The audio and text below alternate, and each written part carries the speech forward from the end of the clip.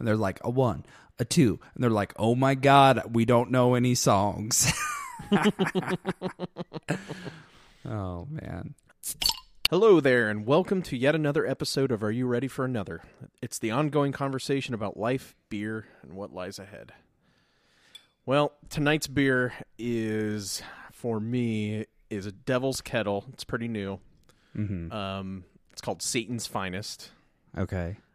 It's got this pretty awesome drawing on the front of, like, this demon opening its mouth, and inside is, like, other demons like filling a barrel of beer and stuff. I don't know. It's pretty wild. But the description's pretty fun. Insanely black but not harsh ale balanced out the sweetness of bourbon barrel, and the soft fruitiness of American hops. So it's a very dark beer. Okay. It's bourbon barrel aged, so it's very high in, alcohol content and stuff. Right. But it's actually not something like, I remember Nate made a joke once about drinking a dark beer, and he's like, "Woo, that tastes like motor oil," just because it was so like thick and dark. Okay. This is surprisingly, for being 11.5% and like black as night, does have that like little bit of like hoppy punch through. Okay. But yeah, I'd give it probably 4 out of 5 stars. I don't know. I just took a sip of it, so I'm sure the more I drink it, 11.5%, the better I'll feel, and I'll be like, give me some more of that stuff. Oh man, yeah. So tonight, my first beer is from Krabby's Brewing in Edinburgh, Scotland, and it is an alcoholic ginger beer. Which most ginger beers that you buy in the store and stuff, they're not alcoholic. So I think that's kind of cool. But not that I've had a lot of experience with like drinking like different like ginger flavored drinks, but how I would describe it is you either have like a smoothness to it or like a bite. And this one is definite. The Krabby alcoholic ginger beer it's very smooth and almost like creamy tasting. Huh. So it's good. And it's from Scotland? Yeah, it's brewed right in Edinburgh. So that's cool. Did you get it from your Kroger that you normally shop from? Yeah, and it's weird because a lot of times I feel like the create your own 6-pack is kind of very limited. Like, like sometimes it just doesn't seem like there's very cool stuff in there. But yeah, they had this Krabby's ginger beer in there. So I was like, I gotta check it out. That's cool. Not to mention I wanna go to Edinburgh one day. It looks like a really cool city to visit. All right. So I figured, we'd kind of continue our conversation from the last episode where we talked about the music that we listened to. But obviously, Kevin and I have also played a lot of music in our life, so we thought it'd be a good conversation just talking about how we got into playing music, our experiences in that. And so Kevin, I think to start, let the kind folks know what you play or sing or whatever you do. Yeah, so I play a bass guitar, and my sister actually sent me this really funny graphic that we'll have to link in the show notes. But I've been playing bass guitar since 2000, and just been in a couple different bands, and just been slapping the bass ever since then. So, what made you start slapping the bass? Why the bass? Well, it's kind of a funny story, and it kind of goes into the first band I was ever in. It was a 3-piece, and so we decided like the three of us was good to start this band, and so the one person had already had a guitar, so we're like, okay, guitar check. The other person was like, well, I kind of always wanted to play drums. So they're like, okay, well, you're the drummer, check. So logically, the next one you would have in there would be the bass player. So kind of just by default, I said, I want to be a bass player because I want to be in this band. So like a week later, I ended up picking up my first bass and then like went right into lessons. So it's kind of funny that it was just kind of just Yeah, it was by default, essentially. It wasn't like I saw Victor Wooten play and I was like, oh my God, I gotta learn how to play bass. Like, no, it was like, I'll play bass. I do feel bad for a majority of bassists because I think that might be like a story for a majority of bassists, except for maybe Victor Wooten or someone, But it's like, hey, you play bass. Like, we need to fill this role. It's like where like something sexier like drums or, guitar or something, people might like see somebody like, oh man, it's John Bonham, I want to be like him, or whatever. So that's funny. So what was your first bass? Like a week later, you're in what grade? 7th grade? 8th grade. 8th grade. So you go to mom and dad, you're like, man, can you take me to go buy a bass guitar? And she's like, what? Yeah. And yeah, so I like, it was like literally a week later, and we went down to a local music shop that was in my hometown, and it was called Signature.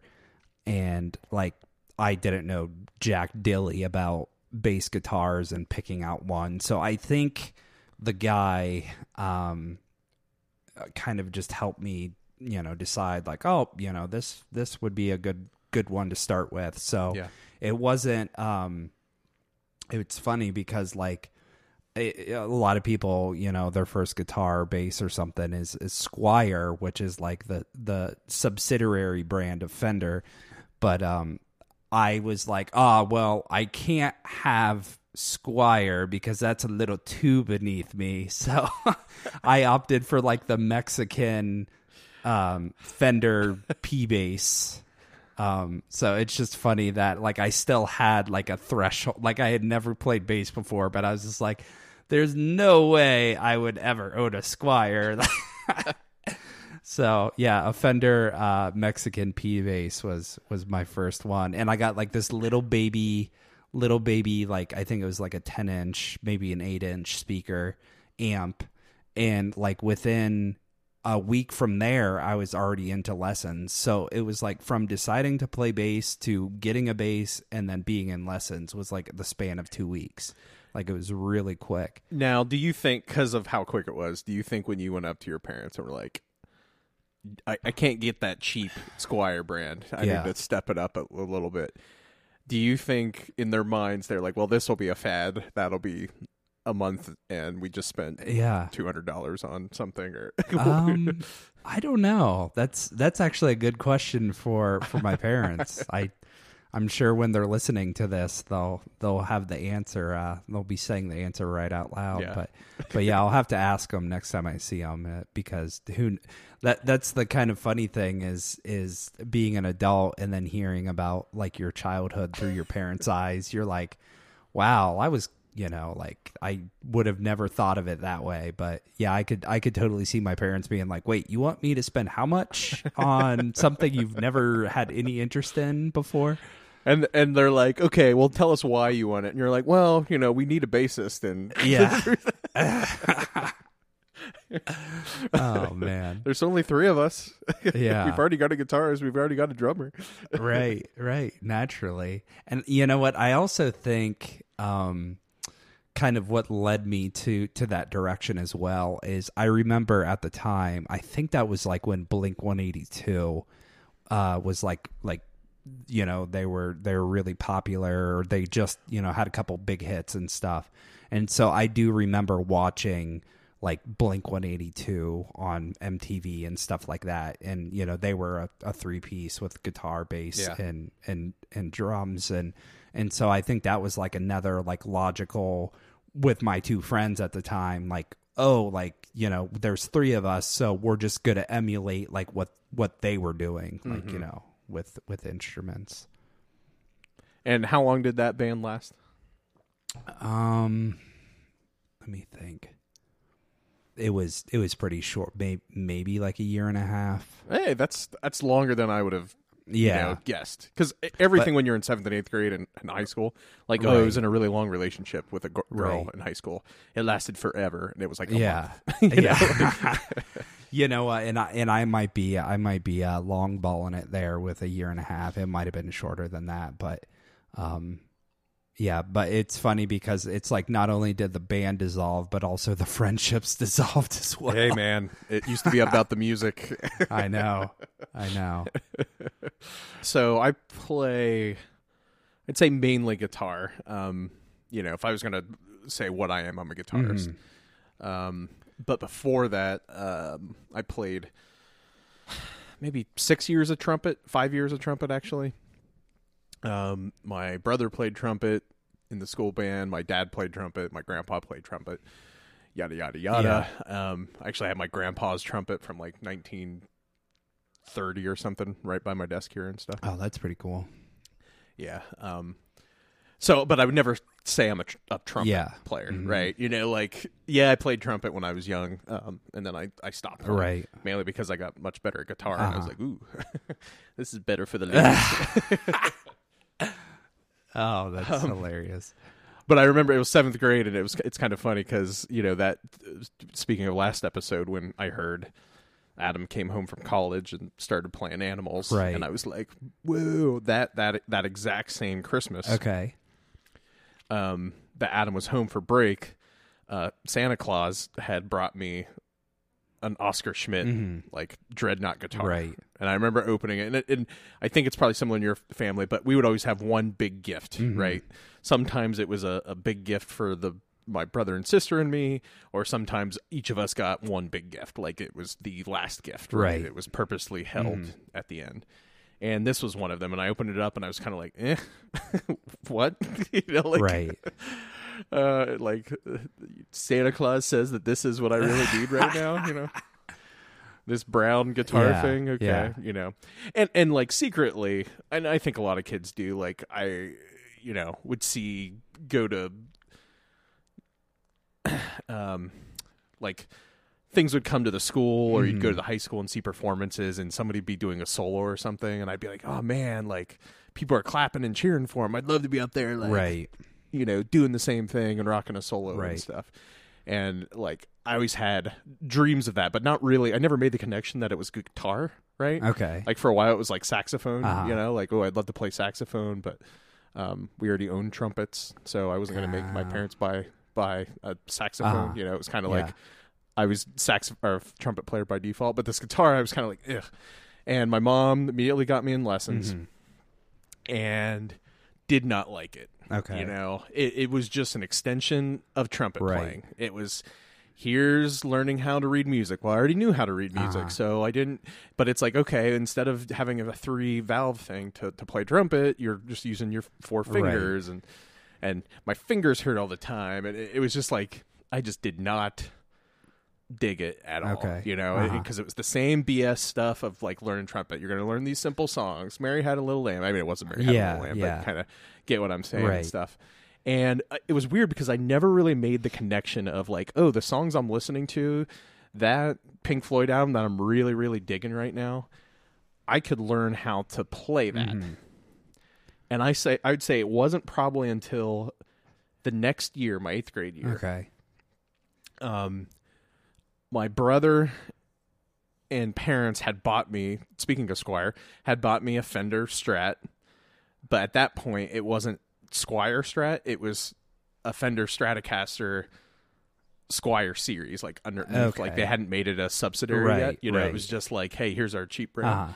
And like, so I had this electric guitar, and I think that's really and that's probably true for a lot of people. Acoustic isn't sexy. You could make acoustic sexy when you're like slapping acoustic and but like electric guitar is where it's at, it's an extension of you, like it is the most like phallic thing, Prince like would do that all the time and stuff. And so I get this guitar, and I'm still like, that's when I really start. Electric's a little easier to play because the strings are lighter gauge. My I hadn't really practiced enough up until that point.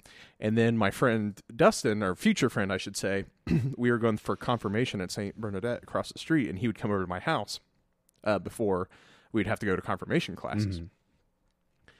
And he saw the guitar in the corner, and he was like, "Oh, you play guitar?" And I was like, I don't know if I was embarrassed by it, but it was another thing like I never would want to like brag, go to school and be like, "Oh, I play guitar," And he thought it was so cool that I played guitar, and so like I kind of wanted to not show off, I wanted to impress him, you know, and I was like, oh, I can learn that song. Right. And so it kind of happened like me wanting to get the like you know, the friendship of Dustin, be like, oh yeah, you know, there's something I do, like you obviously don't like video games as much as I do, so I can't be like, you know, bond with you on that. But Dustin was really into music, you know, he was really into stuff that I liked that was on the radio, but not like he like loved Bush and in bands like that at the time. Yeah.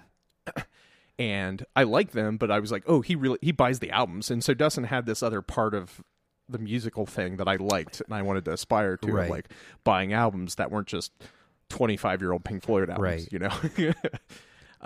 And so that was really that origin of that guitar thing. And, you know, then I really got into it. I changed guitar teachers.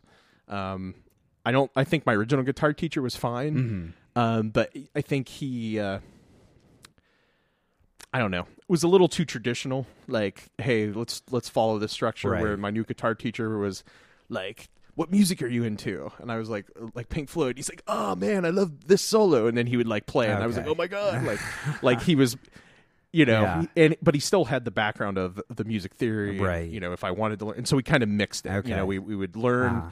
I would be learning why something was the way it was, as opposed to just him showing me how to do it. And I really appreciated that. Right. So I remember the month. I can't remember the exact date. I could look it up, but it was October of 1997. Okay. You know, I was pretty insulated. I didn't really like, I was friendly with people at school, but I didn't really like hang out with a lot of people, you know? Yeah. And I remember really the only reason I was hanging out with Dustin was because of confirmation. And then once that was over, it became like because I had played guitar and he was interested in like learning how to play guitar and write music, that we kind of started that friendship. And we were in some class and we got invited to a party, and I've never been invited to a party up until that point, right? I mean, it's, except for like elementary school, where it's like, here's my birthday party, you know? And so I was like super nervous about it. Go to this party, and it was like amazing. I mean, it's like the most mundane party at all, you know. There was no alcohol, there's no, you know, like I don't even know what we did for fun, right? But it was like the most like simple, you know, good-hearted party for sophomores and stuff. You know, the parents were there and they brought down pizzas and stuff and everything. But like I loved it. Like I thought it was like the best night of my life. And Dustin and I decided to write a song about it, and we called it The Night We Came Alive. And actually, I'll probably link that. I'll probably play a little snippet of it right now on the podcast, because it's kind of funny, because it's just Dustin and I like singing, you know, and I'm playing guitar, and that's it. Yeah.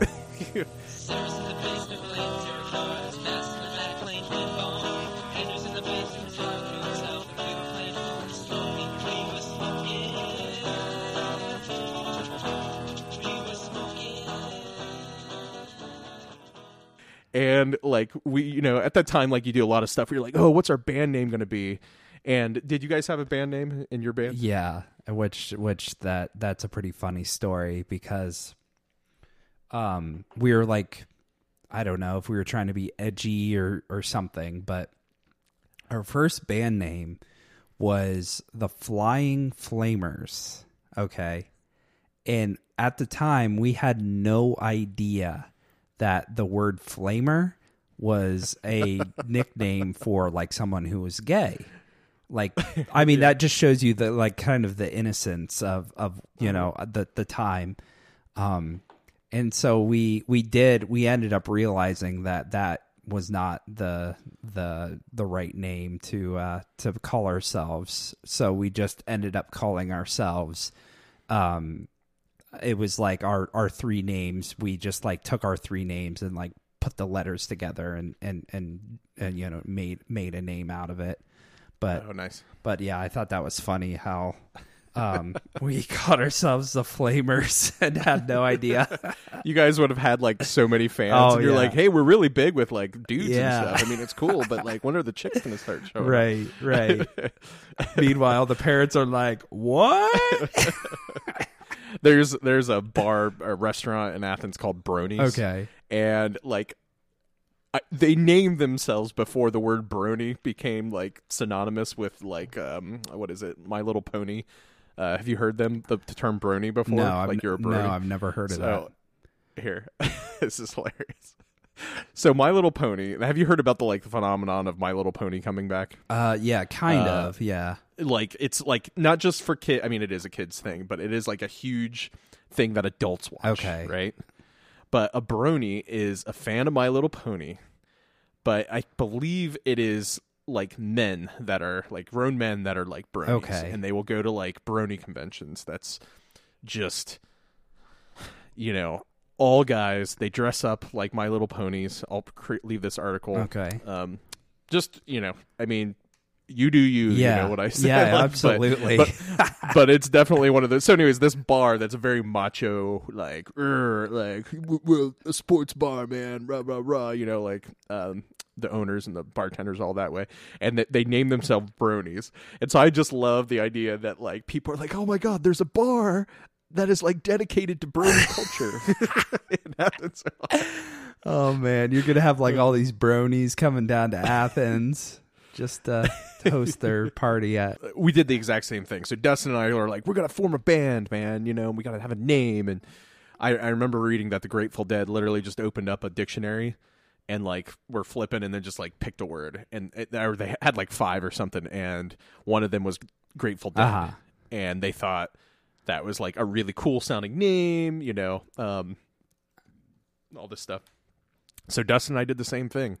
We opened up a dictionary, picked a few things, and there was 2 words that we came up with, or that we picked out. Right. One was dyspepsia. Okay. Like DYSPEPSIA, dyspepsia. So what's the definition of that? Indigestion, essentially. It's just like you have indigestion. Yeah. So we thought like that was a cool name. The other, I don't know why we like this. Like in hindsight, I'm just like, why did we pick this? But the other was Dutch Uncle. Okay. And like, I think it was just funny because it was like, would there be a French aunt or an English mother-in-law? But it was just like Dutch Uncle. But it was, this one we picked as the name because we thought the definition was funny. But the definition for Dutch Uncle was an informal term for a person who issues frank, harsh, or severe comments and criticisms to educate, encourage, or admonish someone. Thus, a Dutch uncle is the reverse of what is normally thought of as an uncle-like person, right? Okay. So you're, my uncle that helps me out and gives me, constructive criticism. Nope, this person's like gotta like be hard on you, So you're Dutch uncle. Okay. So yeah, we came up with it. We recorded like 10 songs on, using a little tape deck, and I would overdub. My guitar would be on the left channel. Right. The one microphone I had with Dustin and I singing would be on the right channel. And we came up with this album. We called it Dyspepsia, and we made like 10 copies. Okay. And giving it out to people. Nate, who became the future drummer of Dutch Uncle, we knew each other because we were in band together in 7th and 8th grade. Like he was in percussion, I was in trumpet, but that was like the extent really. And we were in a few classes, but we never really talked or hung out. But then when we started passing this tape around, and by passing, I'm literally like, we gave it to Roach or something. Right. We were like, hey, listen to our tape. It's really good and stuff. I think Dustin gave it to a girl that he was trying to date. That's really what it was trying to be like. Oh, she likes you, Dustin. Oh, let's write some songs for her. Blah, blah, blah, Nate is like, hey, do you play guitar? And I was like, yeah. And he's like, hey, I play drums. I was like, oh. And I was like nervous. I was like, well, I don't know what this means. And he's like, well, do you want to come over? And I was like, sure. My brother had convinced Santa to get me a Princeton Chorus Fender amp. Okay. Because I just had a little. I didn't even have an amp at that point. Right. I was still just rocking my. Right. Joel had given me like his old like little 10-watt amp too. So I didn't even have like a real amp to play out of. And I was just like, when we were to record the electric, it would just be line right out of the guitar directly into the tape deck. Okay. Yeah. Like, I was like Jack White before Jack White even knew he wanted to get retro sounds. Oh, man. So yeah, then it just kind of stumbled upon there and stuff. But right. Like around that time, that was around the time that you and I also started playing, right? I believe like wherever the timeline was, what was our awesomely named Floyd Matthews band, which for anyone that doesn't know how Pink Floyd got their name, Syd Barrett really liked was it Pink Anderson and Floyd Council were two like blues musicians he had like on a compilation record from like 1950s or something, right. and he really liked the songs from those two different musicians. Yeah. And so he took one word from one and one name from the other and came up with Pink Floyd. Right. And Kevin and I thought that was a really cool concept, and so we at the time liked Pink Floyd, and we liked Dave Matthews. So big a bam, big a boom. But we have. But I want to like what your question about the timeline of all of that. That had to have been right before, or maybe right after the formation of Dutch Uncle. I think is kind of. I believe it was probably right before. Yeah, right. Yeah. It had to be probably 9th grade, I would say. Right. Which would have been, you would have been in what, 6th grade, 7th, 8th, 9th, 5th grade. Yeah, let me think. Yeah, it's like sixth grade, 7th grade, something like that. And for the life of me, I cannot. We had like one tape or two tapes, right? Right. And I know you don't have a copy. No. And I've searched high and low, and I have tapes from like everywhere. Yeah, which it's weird because I feel like I had given you like the only copy that we had recorded. I feel like you probably did. Yeah. You know.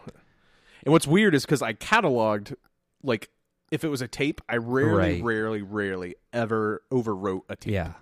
Like, if it was a digital file on my computer, I'd run out of space, and I'd get rid of that stuff all the time. So I have, like, 3 years from 97 to 99 that are gone because I was just like, oh, I don't have a hard drive big enough. Right, you know? right. But just like, you know. Yeah. But tapes, I would go to, you know, Best Buy or Big Bear and buy, you know, the tapes and stuff. Right. So I have no idea. I'm still hoping there's like some box that my, you know, dad gets out from under the stairs or something that's there's like a Maxwell House tape in there that is it's not. It's also Floyd Matthews. It's not like we didn't label it too. Right. I'm pretty sure. I think Floyd you did because that was a thing. Is like you made your own cover art when you recorded your own music. So I think you had like drew something pretty cool on the front of that tape or something. Yeah.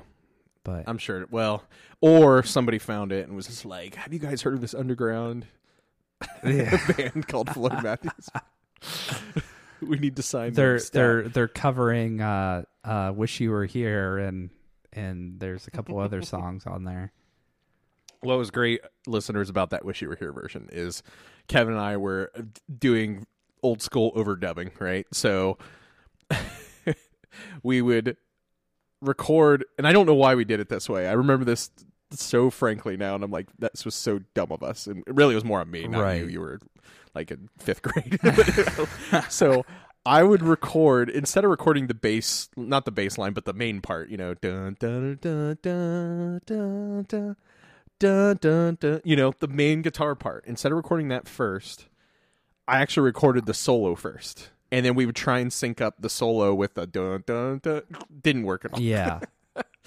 So I remember, so what we would do is Kevin had his like stereo, right, and then I would bring over my tape deck, and we would record the microphone, you know, doing it, and then kind of do both at the same time.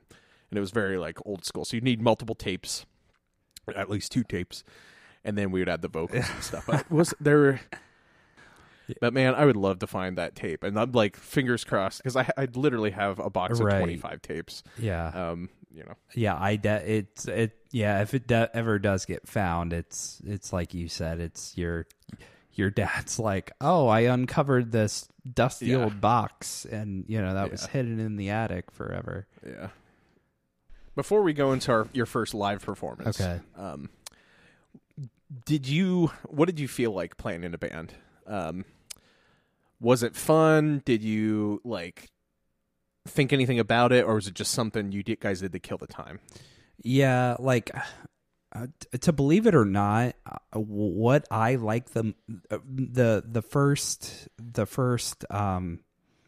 early days of being in a band, what I like the most about it is not the playing or like even really getting together with friends or anything. It was the gear. I thought the gear was the coolest stuff to have. And I think it probably goes back to when I would go over to your house and you would have your band room set up and there would be mic stands and cables running this way and that way and just like all of this intricate stuff that just looked so cool. You know, it was unlike anything I had ever seen before. And so I just remember like just being very geeked out on the fact that like I was doing something that kind of allowed me to, you know, delve into that world of like gear and looking at gear and, you know, thinking about all of that stuff. And heck, I still even do that to this day, you know, like I'm always looking at like stuff. I probably will, you know, never buy it, but it's still fun to like envision like what a, you know, home studio would look like in your house. And I would get these monitors and I would get, you know, this and, you know, like all of that stuff. But yeah, I mean, for the actual musical portion of the band, I mean, we were all still learning our instruments. So I think it was like just a hot bag of garbage. Like if we actually had recordings of what we were doing, it would probably sound like Dookie.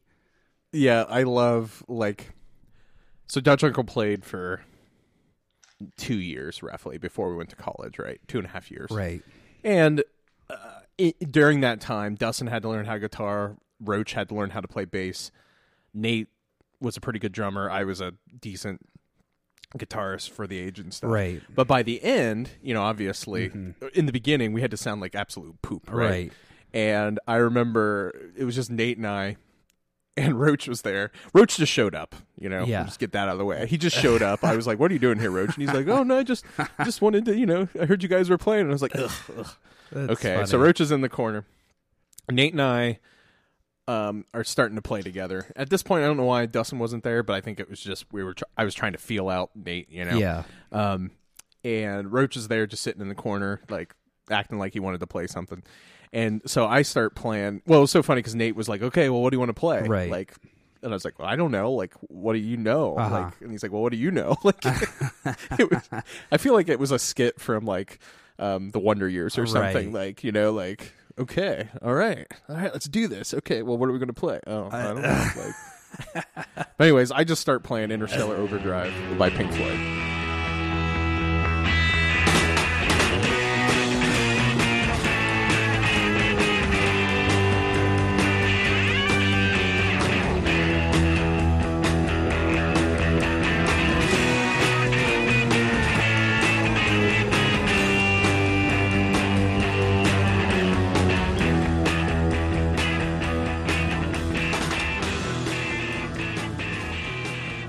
So Nate and I start playing it. I'm recording this on tape, and I don't have this first recording. I do have a recording of it later when it's just me, when Roach actually started playing bass.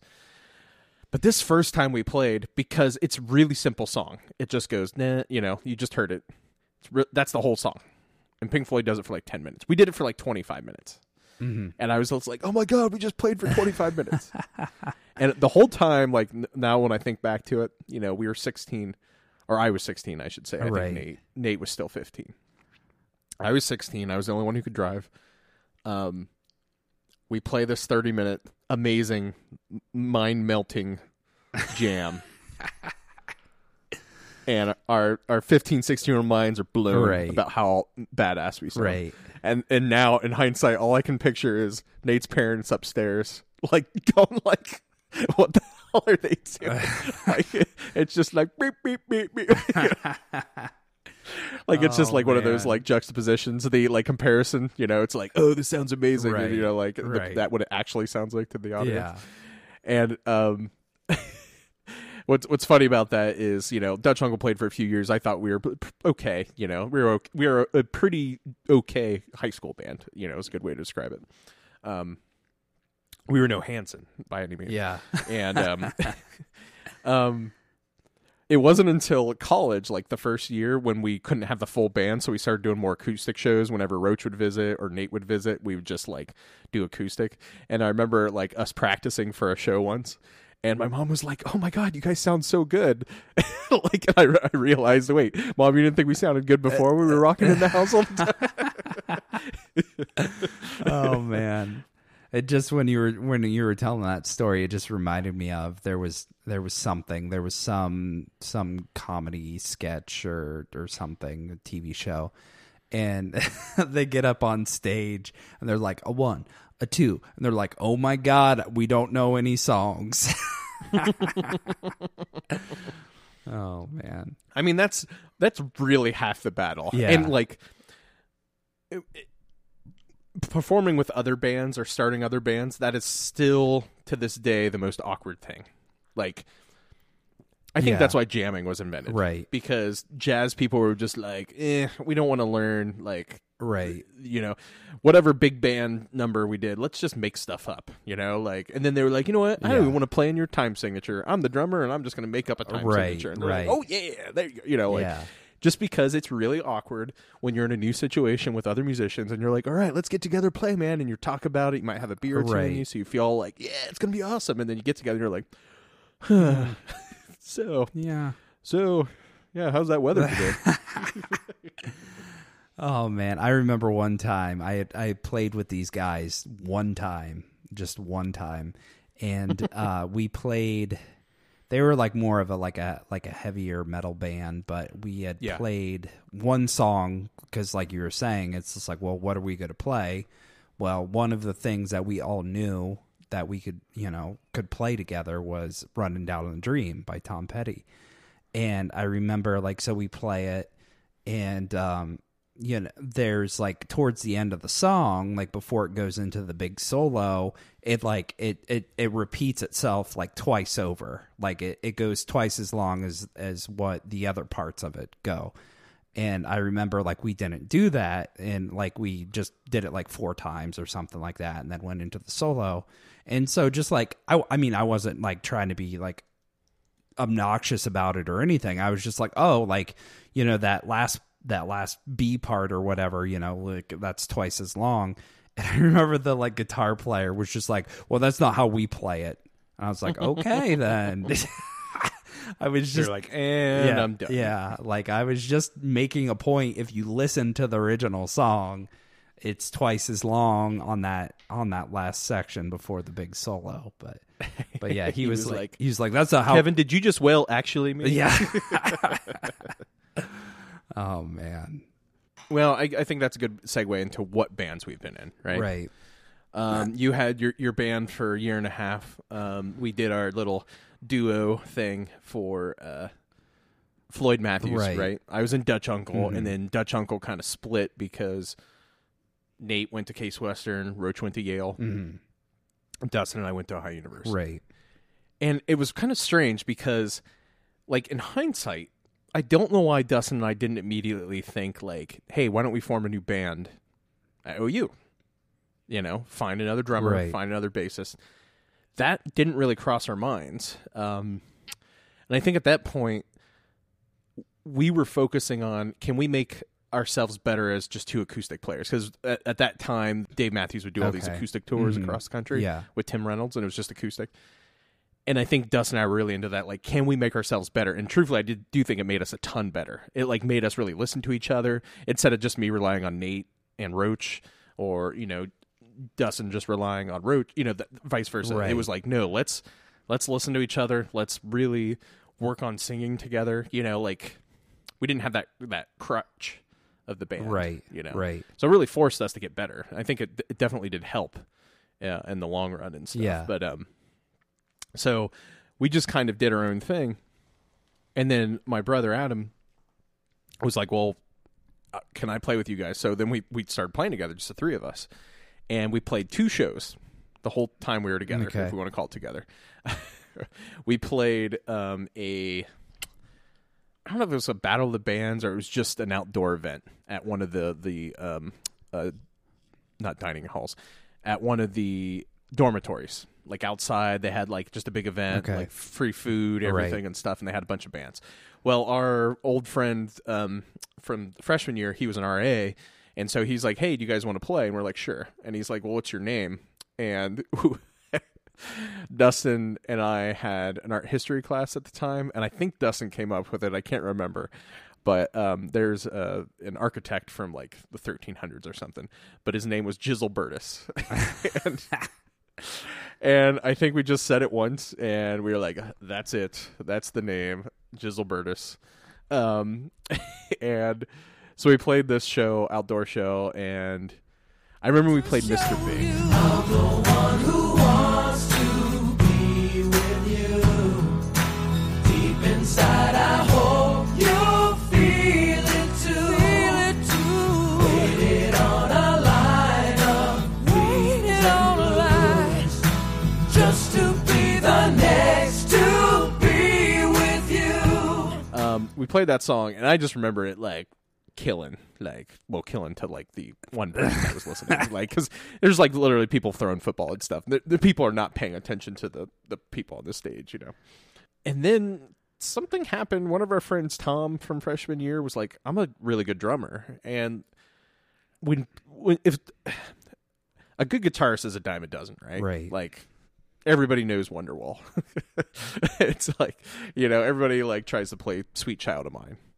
But like certain players, I would say bassist and drummers are the two that if somebody says I'm a really good drummer or I'm a really good bassist, I'm going to tend to believe them because like I think a majority of drummers know that they're not that great, and they can be a little self-effacing, like, I kind of suck, Right. But like once they're good, they're like, I'm good. I need to let people know. Yeah. And I will say Tom was really good drummer. Yeah. Like, he was just great and stuff. And he wanted to play. And then it just kind of sounded flat, right? Which was funny because this was right around when White Stripes was coming out, guitar, drums. The Black Keys, guitar, drums. Like, and Dustin and I, we weren't forward-thinking innovators like those bands were, right? Because we should have just been like, you know what? Let's just do 2 guitars and drums. Let's make it work. Let's try and... Just like Dustin and I playing acoustic, trying to get better. Why didn't we try and make the sound? And I felt like something was missing, right? It needed that fullness, that low end that was there. Yeah. So. And Tom knew a guy named Craig, and Craig came over, and we formed another band for the last year, I'd say, before I broke my arm and kind of ruined it for everybody, but... It was Gordon Gartrell and the Craftsmen. So Gordon Gartrell, which is also funny now because Gordon Gartrell, Dustin and I were watching like old episodes of The Cosby Show. Okay. And in The Cosby Show, Theo, who's like the oldest Cosby son, really wanted this like awesome designer that was named Gordon Gartrell. Okay. And it's just made up for The Cosby Show. Right. And like in the show, they can't afford it. He keeps asking for the money, and his dad's like, it's a whole joke, like, oh, that's too expensive. So I think Theo's sister, Lisa Bonet, like makes it for him because she's like an aspiring designer. Okay. Oh man! So he really wanted a shirt. That's what he wanted. Yeah. Okay. Yeah. That's hilarious. He had to go to a party or a dance or something, and this shirt was going to be the bee's knees, right? It was going to be hilarious, like, so fire. So anyways, that's what I thought was really funny. I think again, Dustin was like, "We should name our band that." I was like, "Done." I love how the sleeves are different lengths on one and then the other. It had to be really fun to be that designer, or the TV show. Like, okay, you need to make the worst T-shirt like ever, right? Like how are you going to go about it and stuff? But anyways, Tori comes over and we're playing, and he's like, "What's your band name?" And I was like, "Gordon Gartrell," and he's like, "No, it should be the Craftsmen." And I was like, "Why?" And he's like, "Because of Tom." And I was like, so Tom and Tori had a love-hate relationship with each other. I'm not going to go into it too much, but long way of saying our band officially became Gordon Gartrell and the Craftsmen. So not Craftsmen, it was the Craftsmen. Craftsmen. Yeah. That's funny. And we played a few shows. We weren't that great, Right. but it was just fun. We'd play, parties and stuff. And Kevin, you ran sound for 2 of those shows. Yes. One, I don't think you remember at all. Yeah. Because you were drinking a lot. No, I do have some memories of that. Yeah. So let me tell our listeners. So we're playing in this. It was like a barn, wasn't it? Mm-hmm. Like it had like a loft. Oh, I was talking about space. the other show, but yeah, you can talk about the barn Oh, show. okay. Yeah. Well, yeah, I remember both shows now that you said that. But basically, I was running sound in this. It was like a garage, and it looked like a barn, right, and but it was a pole barn, right. But that turned into garage. There was a apartment upstairs. Yeah, and that's like where I think that's where somebody lived there. No, that's where we practiced. Okay, that's where Gordon Gartrell practiced. So, but this garage, so imagine like a band in a corner, and it is just packed full of people. It's like a typical college kegger. You just packed full of people. And I just remember like being wedged in the corner of the other corner that the band was on. And my memory of that was that it was so hard to run sound because I couldn't put any gain on the microphones because the mics would immediately start feeding back the minute I started putting gain on. But then I remember, I think it was like somebody started feeding me drinks or something, and it culminated in the end of me not even being on the board anymore. And I think I was in the front row, partying with the group, and you're standing there playing what the fuck are you doing? Get back to the board. And I'm just you're yeah, we're going streaking. But yeah, I just remember Kevin's got one job to do. Yes. And then I see him in the front row. It had to be Brent. It had to be. It had to be Brent. Yeah. Here you go, kiddo. Drink this. And then Kevin's in the front row, woo. And I'm like, wait, right. Aren't you supposed to be over there? And dear listener, this happened twice. This wasn't just this one show. This also happened at another show that was outside. That one's a little more forgiving because it was 32 degrees out. Right. It was literally freezing, and we're freezing our booties off. I'll share some pictures from both those shows because I have both. But you're probably right. It was I was sitting back there, looking bored or whatever. Wasn't doing much. If a mic fed back, I'd crank down the gain or something like that. But I could just totally see me propped up on a stool. And Brent walking over with 2 beers and a beer in each hand, and he's just here you go, you look thirsty. I mean, Kevin was definitely, I just want everyone to know listening, Kevin was definitely 21 at this point. There was no way that he was 17. That's right. I was definitely of age. Yeah.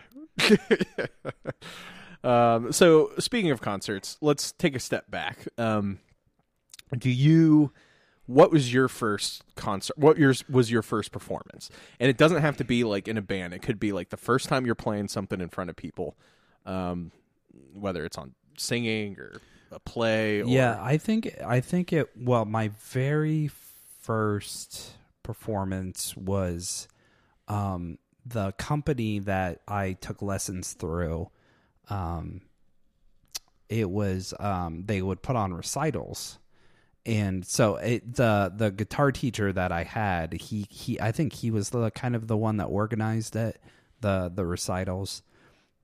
So the first time I ever played, I want to say me and him did a duet, and we did I think we did the Peanuts theme.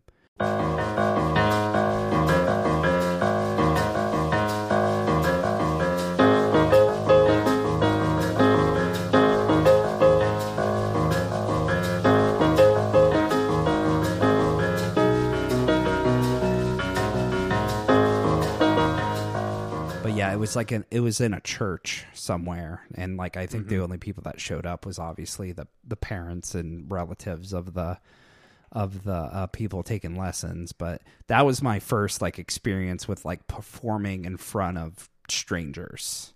Was just a And how did you recital. feel about it? Did you were you amped about it, or what were your thoughts? Nervous? I think I was pretty nervous.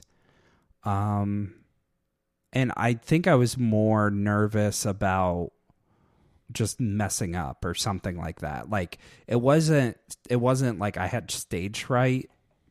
It was just more of like, did I practice enough? Am I going to sound fine when I'm playing, So it wasn't necessarily like fear of being in front of strangers is what it is. And it's funny because later on, I had to do quite a bit of public speaking. I took 2 different public speaking classes when I was in college, and I just remember thinking like it was no sweat, because I'm like, if you can get up in front of people and perform an instrument, then talking in front of people, I feel, I mean, I'm sure some people might say it's different, but I feel it's no different, than whether you have a microphone in your hand or an instrument in your hand. So, yeah.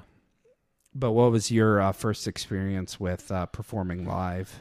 So, and I'm pretty sure my parents have this on VHS, because I think my nieces have watched it and thinks it's really funny. Okay. But in like 2nd grade or 3rd grade, there was some, I was always in the choir and stuff.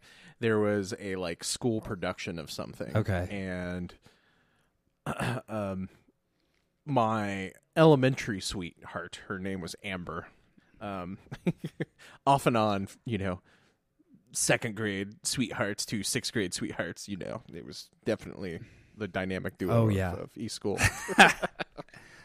No. But anyways, she was going to be, I think, lip syncing to My Boyfriend's Back. My boyfriend's back and you're gonna be in trouble. Hey la, my boyfriend's back. When you see him coming, better cut out on the double. Hey la, my boyfriend's back. You've been spreading lies that I was untrue.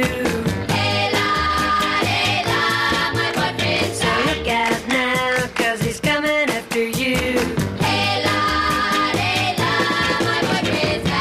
So she was going to be singing to me. I'm not the boyfriend. I'm the guy she's singing to. Like, you're going to be in trouble when my boyfriend gets Right. back.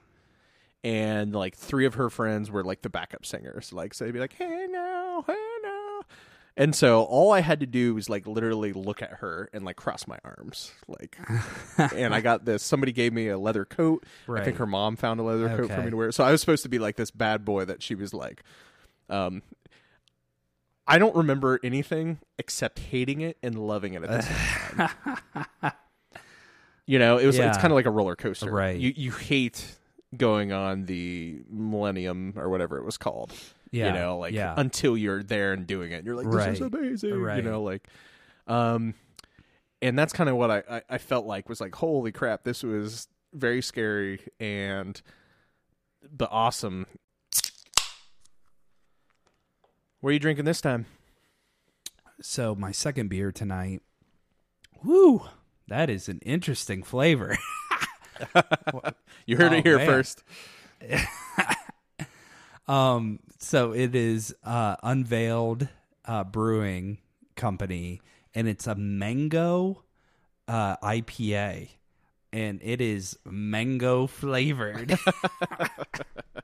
I mean, it's good, but I wasn't expected to have like a mango party in my mouth as soon as I drank that. Man, I'm interested now. Do you like mango as a flavor? not typically. Like, it's weird. So I just took my second drink, and I still don't know if I like it or not. Like, it's interesting, but it's like, do I like this interesting? I don't know. I get it. The jury's still deliberating on this one. But what's your second beer for tonight? Mine is by far my favorite beer within the last 5 years. It is I'm sticking with Devil's Kettle. It is the Devil's Kettle Hath No Fury. It's an imperial stout aged in bourbon barrels. And I believe I already had it on this show the one night when we didn't have beers and stuff and I had to go grab something, but I think I'll have this many more times on the show just because of how much I like it. Like it is bourbon barreled, it is dark, it is thick. So if you're not into that stuff, stay far, far, far, far away. But it is good stuff. But like what do you like the most about it? Like what qualitative? It's hard to describe. So, you know, one of the beer terms, like when people drink beer, is the mouthfeel, right? Okay. I mean, I think all this stems from wine drinkers, but just talking beer terms. So the mouthfeel, the aftertaste, you know, because like, you know, you'll have, when are you tasting that mango? Is it when it goes in your mouth or is it when you swallow and like the air rushes in? So like rethink of that way. Let me think of it that way. Yeah, it's definitely it's not the aftertaste, but it's not the initial taste. It's like initial taste tastes like a normal IPA, and then bam, you're just hit with this like mango flavor. And I think that's what it kind of caught me off guard, is because like I said, first taste, it's like, oh, it's just a normal IPA, and then it's just like an explosion of mango in your mouth. That's really fun. And that's what is kind of interesting about beer. And the only other alcoholic drink I've really experienced that where you can really be surprised by the flavor of something. Yeah. Is sake. Okay. I would recommend anyone, if they haven't, go to a traditional Japanese sake place. I don't know if Ohio has any, but I was in San Francisco when I did it, and we did a sake tasting. And I remember Brent like joking, like, I can just literally go buy a bottle and we'll just drink it at home. Like, why are we doing this? But complete 180 for all of us. I was like, I don't even like it. Like, and we tried probably, you're just sipping. You know, you're not like doing shots. Just with rice, what they're able to do with this drink is mind-blowing. And he's like, oh, does that taste like strawberries? And it's like, yeah. And they're not adding strawberries to it. They're not like beer. They're not like, oh, let's put in some apricot. No, it is literally like how they cook it. And they're like manipulating like the length of time and stuff. It was awesome. And so I love that about it. And I love that beer can have that same kind of surprise too. And I think that is the biggest disconnect with a lot of traditional beer drinkers, that we are too. But that getting into this microbrewery stuff is, they're like, this isn't beer to me. This dark Hath No Fury, that is not beer. That is like, what wine should taste like. Right. Yeah. I do agree with that. Like at a certain point, it doesn't, it's not like beer. This isn't what beer tastes like. And that's what my dad doesn't like about a lot of the craft beers, is he's just like, this doesn't taste like beer. Like, he's so used to the pills, lager, style, that it's just like the IPAs of the world. It's like, he's like, this doesn't taste like beer, Which is a valid, thing to say. I mean, you like what you like, I mean, right. I still really like Busch Light. I mean, heck, I was drinking a Busch Light before tonight's episode started. That's right. Nothing wrong with that. No. So, do you remember your first performance in a band? Yeah. Dust and I have been playing together since October, coming up with songs. Nate joins in late December. Roach just kind of shows up and starts playing bass because we just say, hey, you should play bass. And Nate jokingly said, you have the build of a bassist. Oh, man. Fast forward to, I think, February. We're going to play our friend is like, I want you to play at our house. And we'll just have everybody over. It's the same friend that had the night that Dustin and I came alive. You know, it was like she was friends with everyone. Whenever she had a party, you know, there's never alcohol, never needed to be alcohol. It was just hanging out with a bunch of people. But there'd be like 20, 30 people. So we were like, oh, yeah, let's do this. It's going to be our first gig. And it's kind of one of those things where it's like, I want it to get really good before I start telling people about it. You know, we're still figuring out the band at that point, like what it sounds like. Roach was telling everyone, and, you know, Nate was telling everyone. And I was just like, Nate's like, my brother and all his friends are going to come. And I'm like, oh, man, like, yeah. You know, and I was kind of the de facto lead singer then, you know, because Roach really wasn't ready to step up yet. And, you know, Dustin had a few songs, but it was like 80% me, you know, and I don't know. It's just kind of that same feeling I had with all my other performances of super exciting, but super scary and stuff. Right. And we're going to play in that day, like level 3 snow emergency. We've prepped. We've already set up all of our gear down in her basement the night before. She had this awesome, huge basement. And one side was all tile, and they had a hot tub like in the corner. Like it was, it was like a sweet place to hang out. So we were playing in the tile side, which, you know, probably sounded amazing for sound. All that echoing and stuff. But yeah, level 3 snow emergency, and I'm like, I think we got to cancel it. And Roach is like, no, let's not cancel. Let's just do it. And I'm like, yeah, but level 3 technically means you could be like ticketed for driving on the road. Well, we wait, and then like at 6:00 they lower it down to a level 1, right? And so we're supposed to start playing at 7:30 or something. And everybody's like, I'm still going if you guys are still doing it. And I was like, really? Okay, okay. And like, yeah, like 30 people showed up, and I don't remember anything about it. I remember we like jokingly had one guy running the lights, which was literally just turning off because she had a lot of can lights in the room. Okay. You know, like there's probably 6 different light controls. So he was literally up there turning off one and doing the other. So, it's, you know, like I was like, we're like old school, man. We're like Pink Floyd doing it, like, you know. And I don't remember much about it. I remember thinking it was just amazing. It was really fun. Like there was a few things that annoyed me. Right, we messed up this song, or you know, did something wrong there. But but it was pretty fun. But do you remember first time playing? Yeah, so kind of back to the story of playing recital.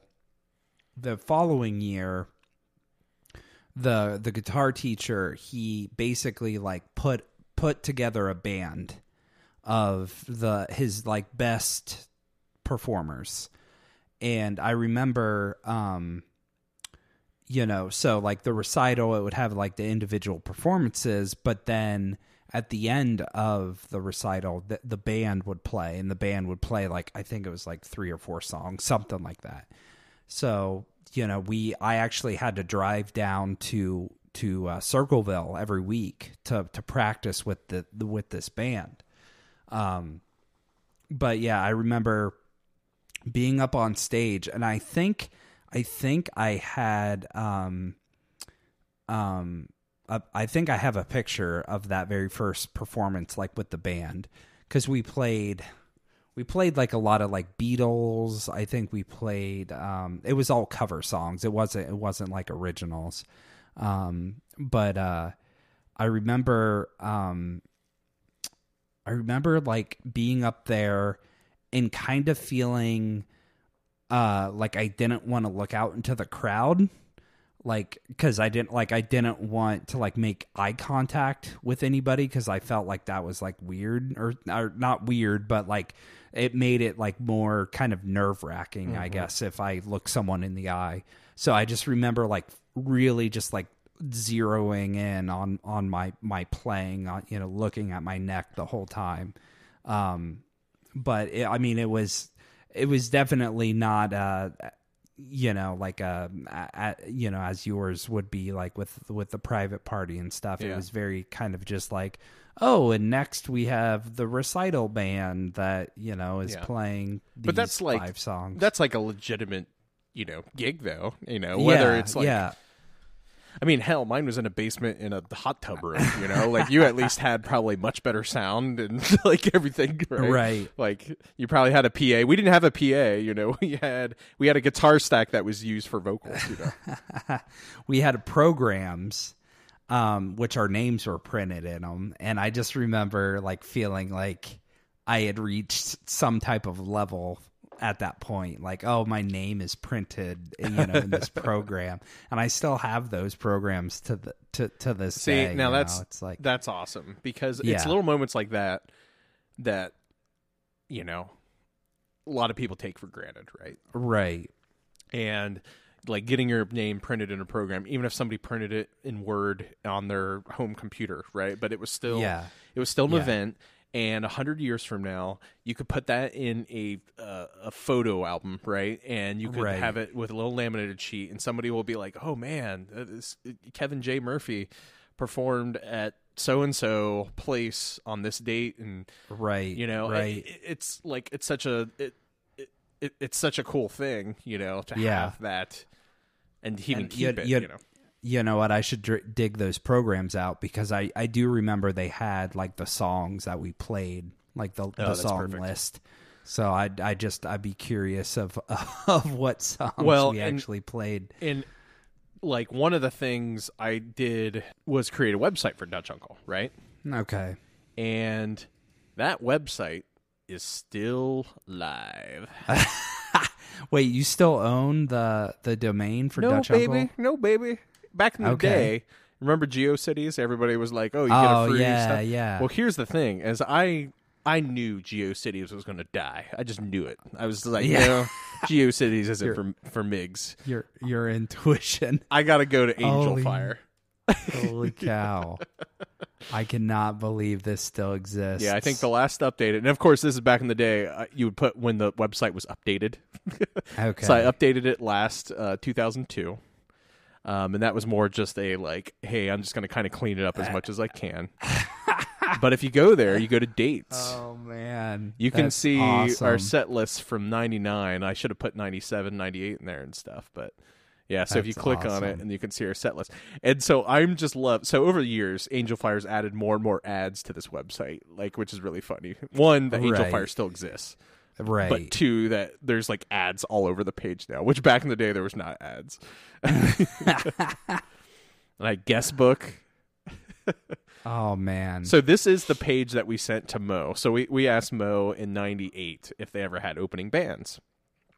And well, Roach did. Roach was, you could tell Roach was going to be like somebody in the music world, because like in '98 when he was like 16, he was like, "Hey, why don't we just reach out to Mo?" And I was like, "What? You can't reach out to Mo? They're this massive, huge band playing the new part, Right. you know." But like, like in my mind, Roach reached out, and Chuck responded, the guitarist, and he was just like, "Hey, yeah, sorry, we don't have opening bands." He's like, "But I'm really interested in what the Cookie Man thinks of something." And I was like, "Oh my god!" He looked at her site, because like it was about, I think he went to the About or something, you know. It talks about the Cookie Man, which is Roach and stuff. That's hilarious. But I love that the site exists, and I have this downloaded so that way whenever Angel Fire does go under, I have it for two reasons. How horribly like everything was just like mishmash. I was like, oh, I'm just gonna Yeah. Photoshop this picture of Roach with insert brain here on the homepage, and then if you click on info, there's all these like random photos of everything. And Yeah. Yeah. I love how the info, it's like 9 pictures of Roach. click on news. I was really proud of this Photoshop effect back in '99 or 2000 when I did this. See that fading? I was like, boom, and I think I had to Photoshop like Dustin's arm, his left arm, because he was like cut off or something. I was like, bam. Do you remember the first time we played together out at a show? So I remember, Because I'm pretty sure I know, but you can. think. Okay.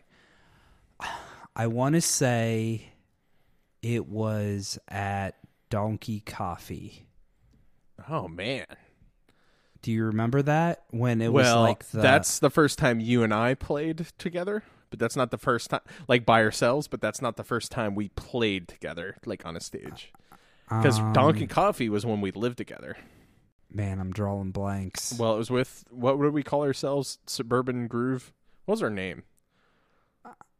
with Adam. The original name of Moonville. Yeah, the Suburban Groove Injection, or was it Induction? Yeah, it was Injection. No, Injection. Like a God, I love that name. That was such a good name. Suburban Groove Injection. Like, okay, you're going to the Nelsonville Music Festival.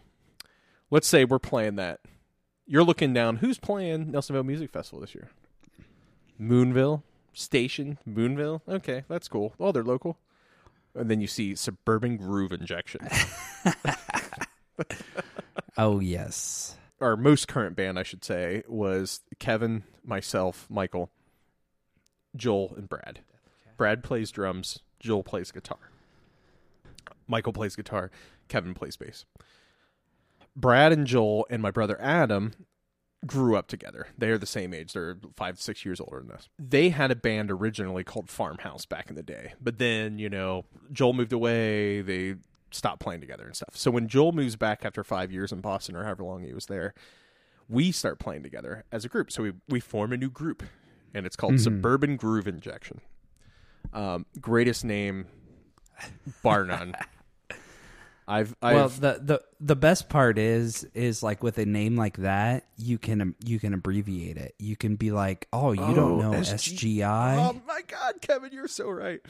Oh man, why did we ever get it right? Oh, so anyways, I don't know. At a certain point, my brother stops playing, and at that point, we had played together for a bit, but we had transitioned. Like we're like, okay, we were kind of rethinking how we sounded, and I think that's really when we started clicking together as a foursome. And so we thought renaming the band would be a good idea.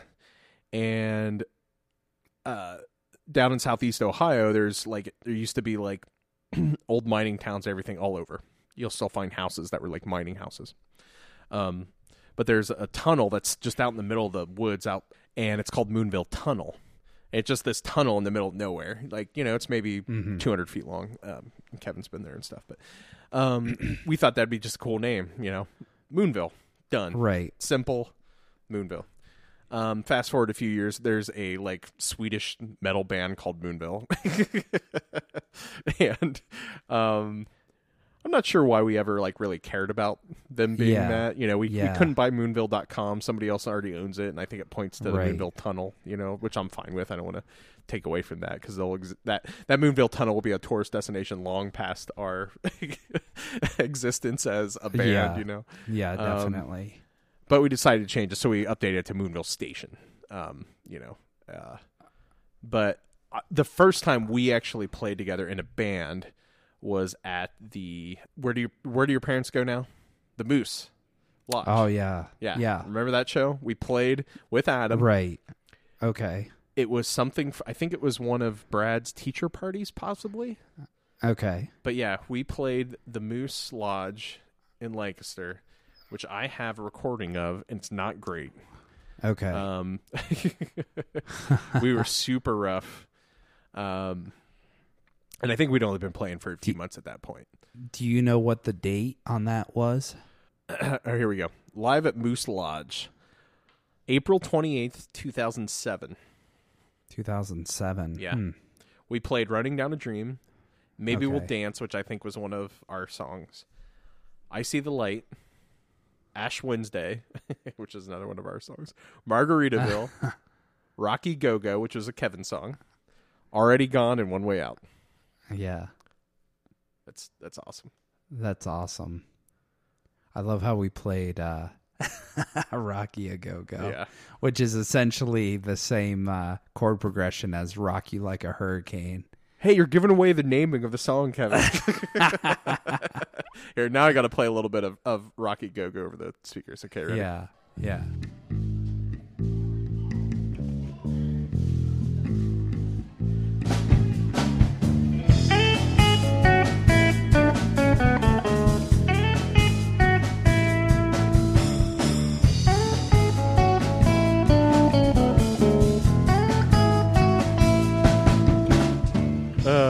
That was set one. Set two, for some reason, I don't have the full set.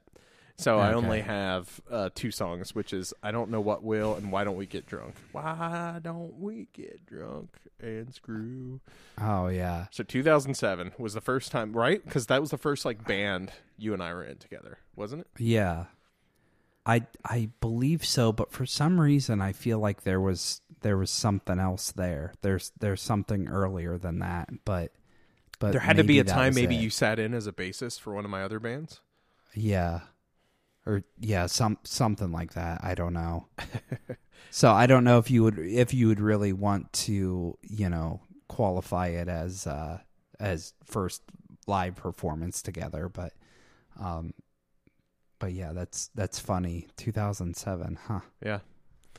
Kevin, did you ever have any aspirations of what you were going to do with this talent that you have of playing bass? Yeah, I think I had many different aspirations. I think in the beginning, when I first started playing bass, I remember. So there was this show on MTV, and it was called Made. Do you remember this show? I think so. So it was Describe like it for the where. listeners. So it was like where a person had like a wish, and essentially the people would come in and do whatever. Like it was like, oh, I want to be a beauty queen and I'm a tomboy, so they teach her how to do all that stuff. So in my early musical career, I had this aspiration of like, being on that show, like basically, because that show is essentially like zero, like the story is always the same. It's zero to hero, every episode of Made. So like I had that kind of aspirational, like I am a nobody knows my name, but I want to be on the show and like be in the talent contest or something like that, and like just blow the doors off the building, and like everybody loves me, everybody like thinks I'm a god or whatever. So that was kind of like my early aspirations of my musical career, but then when I went to music school, I kind of thought of like I did like I think always in the back of my head, like, oh, that'd be awesome to be like in a band that makes it and you become like a quote unquote rock star. But I always wanted to like be somebody like that is just more than a starving artist. So that was kind of like more the later aspirations of a musician, of like, oh, well, like, like one thing that they talked about quite a bit in music school is like just being a session musician, because there's huge need for just session musicians. And, there's very successful session musicians out there that, make a lifelong career out of it. So kind of like, that's kind of what I later in my musical life, aspired to, is like, well, maybe I can make it good enough where I'm like a coveted session musician. Like, oh, we have this thing we need to record, like call Kevin, he's the person for the job. So and that's kind of funny, because if you're ever on any message boards and you're posting like pictures of your setup for your guitar and stuff, and that's Right. like back to you like thinking all the gear was so cool. I mean, like, yeah, there's grown adults that is like their toys, right? Like, oh, check out my Right. gigs and stuff. And you will post something, and a majority of people that like spend hundreds and thousands of dollars on their gear are just gig musicians at their local church. Yeah. It is like I posted my setup once, and that was like, hey, do you gig at a church? Because that's like a perfect church setup. And I'm like, okay, no, I don't go to church, but maybe I should just, like start just gigging at churches, and that way you justify all this money you're spending. Like, yes, Katie, we made $300 between the 4 of us last night. It's cool. We played 3 gigs last year. We're rocking. We're raking it in. No, and I've always thought about that too, because you're 16. Okay. Realistically, all I ever wanted in life, and I remember telling myself this in 9th grade when you had to take the like whatever test that said, oh, you should be this, or you should be this, or, you know, where you like answer something like, are you into electronics? Do you know what AC/DC means? You know? Yeah. And for some reason in my mind, I remember thinking like I wanted to make $50,000 a year and have 2 kids. Don't know why. That was just the came up from somewhere, right? So even though I would have these fantasies of playing on stage and rocking the saxophone solo or rocking the guitar solo, right. I never, and I'd watch, you know, that's when Behind the Music started coming out, and you'd have to see everything that all like these people had to go through to reach that. You know what? I fucking forgot about Behind the Music. I would say that did, you know, like aspirational, like that was right when Made was during the time, you know, like, oh, they No Doubt started in their basement, and they had a white van, and they huge now, you know. But that was it, right? You had to see all the struggle they had to go through. I remember watching the Blues Traveler one, and he literally had a map of the United States on his wall with every county on the East Coast, and he wanted to pencil in that they played in that county. So they would play, and he'd play. And that's what's one of the things that I feel like is missing from the YouTube influencers and musicians and stuff. You can literally, if you're an amazing singer, right? You're Carole King back in the 70s. She had to work her ass off to become Carole King, who has like more #1 hits and songwriting credits than anybody in existence, right? Right. But like her granddaughter now could just start singing and have this amazing voice and this amazing talent, and then be discovered on YouTube and sit in the basement of her home. And it's kind of like, I'm not putting down people that make it on YouTube. I'm just thinking like, man, like that stress. Because I truthfully, I think if YouTube would have existed, or that avenue would have existed, I probably would have been much more serious about playing music and trying to better my songwriting abilities and everything. But I knew it wasn't possible. I knew I wasn't going to put in the work to go like, I don't really want to drive across country in a shitty van for 5 to 10 years to hope to make it, right? Like, yeah. And so I was just like, hey, it's just a fun thing for me. You know, it's just, hey, let's just have fun. It's cool. Like, we got to play, you know, in front of like 1,000 people up at Riverfront the one time, and that was cool. But it was not like, oh, and it was really cool that a kid came up afterwards and was like, "Can I have your autograph?" But the kid was just asking everybody for their autograph, and the off chance that those people became famous one day, you know. Yeah, but it was still like it was still a cool thing. And so, but every time I do that and I'd get off stage, I'd still be going back to this $50,000 mindset, you know, which is kind of funny. I just looked it up. Just so everyone's aware, $50,000 might have been a lot of money in 1990, or might have been good money. And so a lot of people think that $50,000 is still good money today. $50,000 in 1990, you would be having to make $99,616 today to have the equivalent amount that you made when you're making $50,000 in 1990. Yeah. So wherever I came up with $50,000, like I heard it on the news or whatever, I'm not seeing salaries that are $100,000 as like a normal salary. It's like someone's like, "Oh, you're making $60,000. That's great." No, inflation's a hell of a drug. Exactly. So we wanted to make it big, but we kind of wanted to make it big like everybody wants to make it big, right? Like it would be awesome to be there. But I think because we both realized we couldn't make it big, we could still have awesome experiences from playing. And some not awesome experiences. So what do you think is your most memorable gig? To be honest with you, it has to be the Moonville, I think it was still Moonville at the time, gig at the Maplewood. And that was when it was a multiple events happened that night. But I think it was the guy came on stage and was just a belligerent drunk. And so we had to cut, because he was like yelling into my microphone. So we had to cut his mic off because he just would not get off the stage. And he was just like, bah, bah, bah, bah, bah, bah. And then so like after we took care of that business, like I just remember like looking out, and all of a sudden there's like a blow-up doll in the crowd, like a sex blow-up doll. And I just remember like what is going on tonight because it is like it's just ridiculous. Yeah, I just like that really stands out for me. Is just it was like multiple things were happening and what was fun about that night was I think so. Anybody that's aware, the Maplewood, or that's not aware, the Maplewood was, I don't know, just a dive bar in Athens, Ohio. Athens, Ohio is a college town, so majority of the bars are filled with college students, right?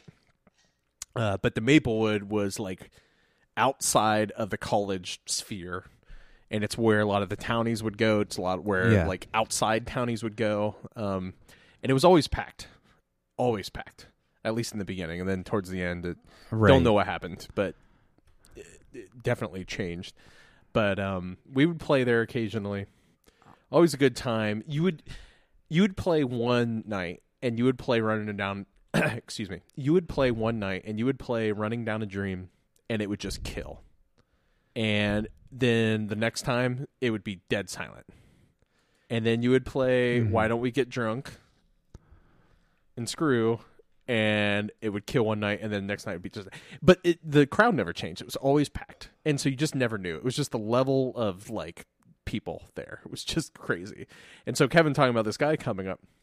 Okay. Yeah, this guy was just a belligerent drunk that just grabbed a hold of my microphone and just started yelling into it. But I also think that was the same night that. Well, I think you're right, and because so anyways, blow-up doll. This night that Kevin's talking about is super packed. At this point, Kevin and I lived together, so we had a lot of our friends there. I had some family members there, and I think there was a bachelor party there, and I think that's why that blow-up doll was being blown around. Yeah, which is why I bring up what Maplewood was, because right. I'm all for bachelor parties, going to bars and stuff, but I don't know why Maplewood would be your location to take a bachelor party. You know, like maybe that was the start of the night, but I don't think that was the start of the night. I think that was the end of the night. No, yeah, I think that was. And yeah, that was a loud night. I think what kind of adds to that memory is the fact that it was packed. Yeah. Which, there's lots of gigs that, there wasn't a whole lot of people there, or just, maybe it was busy in the beginning and then kind of trailed off. But my memory of that gig is it was just like solid people all the way through that gig. And then the fact that you have like drunken, belligerent people getting up on stage, yelling into my microphone, us like yelling over to Joel to like mute the mic because he's just like bah, bah, bah, bah, bah. And then like it was just let's paint a little picture. So where we played at the Maplewood was a slightly raised stage. Slightly. I mean, during the day they used this for lunch tables and stuff. It wasn't like a real quote unquote stage. It was literally like 8 inches off the ground, and there was a railing. And so I would be in the middle. If you were looking at us from the front, I'm going to mess up stage left and stage right. Yeah. So Kevin can correct me. But if you're looking from the front, I'm in the middle. Joel's to the right, and Kevin is to the left. Well, Kevin is near an exit. There's a door over there, right? But even though there's railing for a lot of the stage, there is an opening where Kevin would be standing. And this is where this guy was like grabbing the microphone and that's how he got on stage to begin with, was that through that opening. And then it was just like, oh, I want to sing because this is clearly a karaoke bar or something. I don't know. I think there's two different types of musicians. There's the musicians that respect musicians playing and say, hey, I want to just listen to what you do, man. And then there's the musicians that think that they can add something to the show, right? Which is never a good thing, ever, ever, never. Unless you're Prince or somebody that is like known and like the crowd wants to see Prince, right? Like go up on stage and with the local band, that's the only time it's acceptable. If Prince walked into the Maplewood before he died and was just like, hey, when you guys play Purple Rain, I want to join and I want to do the guitar solo, I'd be like, gladly, Prince. But sorry, random guy that just happens to carry around every key of harmonica in his thing, and he wants to just join on the blues thing. That's not fun for us. That's not that's not fun for any band. I'm sorry. No, it's not. No, absolutely not. Absolutely not. Like, you think you're like oh, I'm a badass because like I can play with this band, but at the same time you're completely derailing the band, to accommodate your ego, during that time. The most annoying thing that happened to me with that is I'm a pretty good guitarist. I know I am. I'm not the best, but I'm a competent guitarist, right? And in college, I don't know if you were there for this party, but it was a Gordon Gartrell show. And so remember Tori's house with the stairs or the balcony above, where you could get to the second floor. Right. 70 Campbell. Right. So Gordon Gartrell was playing underneath that. Like, I don't remember why, but it might have been raining, so maybe we were like up against the house. So you couldn't walk into the house that way that night. It was really weird. I don't remember why we were. And we were playing and we were doing whatever. And then some guy during our set break picks up Dustin's guitar, not mine. And here's the distinction, right? Because I'm the quote unquote good guitarist, right? And he knows, I can't pick up his because that would piss him off. He picks up Dustin's guitar, which pisses Dustin off, rightly so, and starts playing Dustin's guitar. And I go up to him and I'm like, what are you doing, man? And he's like, oh, no, I just want to play with you guys. And I'm like, well, we only have 2 guitars and we already have a guitarist.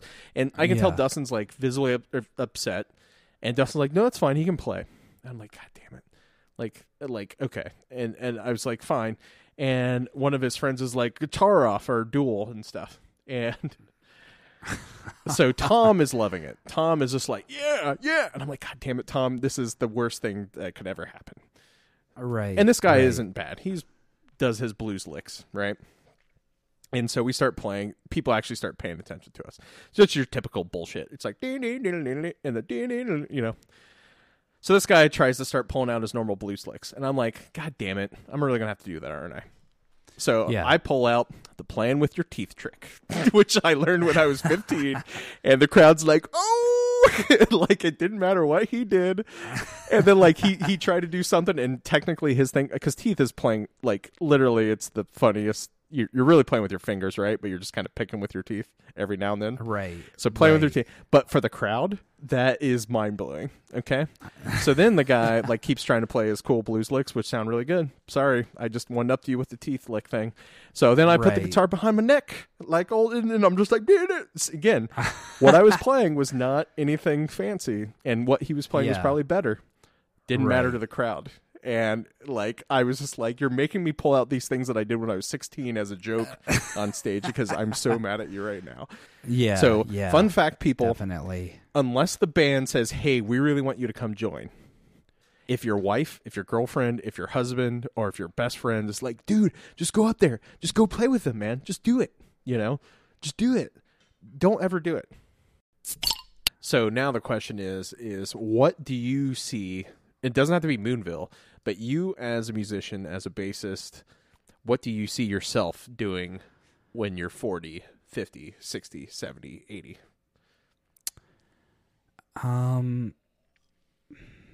Yeah, like I think I am always going to be like a bassist, and like even if that means just like, tinkering around in my house. But my days of longing to play shows from 10 to 2 is that long is not there anymore. It's just like I feel like I've done my time with that, and I've had great times with that. But it's that kind of passion to like, oh, let's go play a gig. It's like, I'm good. Well, and I completely agree. And what I see myself doing more and more is we'll go to wineries or breweries or something, and people aren't playing 10 till 2. Right. They're playing 5 until 9 or 6 until 8. They're at a winery just providing background music. Right. And it's kind of like, And it doesn't have to be like background winery music of like, there's like blues bands I've seen that have been out at a winery just like playing. And I'm like, that is the gig, like, hey, if you're done by 7, boom, load up, leaving by 8, like cops aren't going to be out pulling everybody over just because they think they're drunk. You done got fucking drunken people getting up on stage and, all that get those shenanigans. Well, you got those drunk wino women that are like, woo! Yeah. Okay, Kevin. Are you ready for another? I think I am.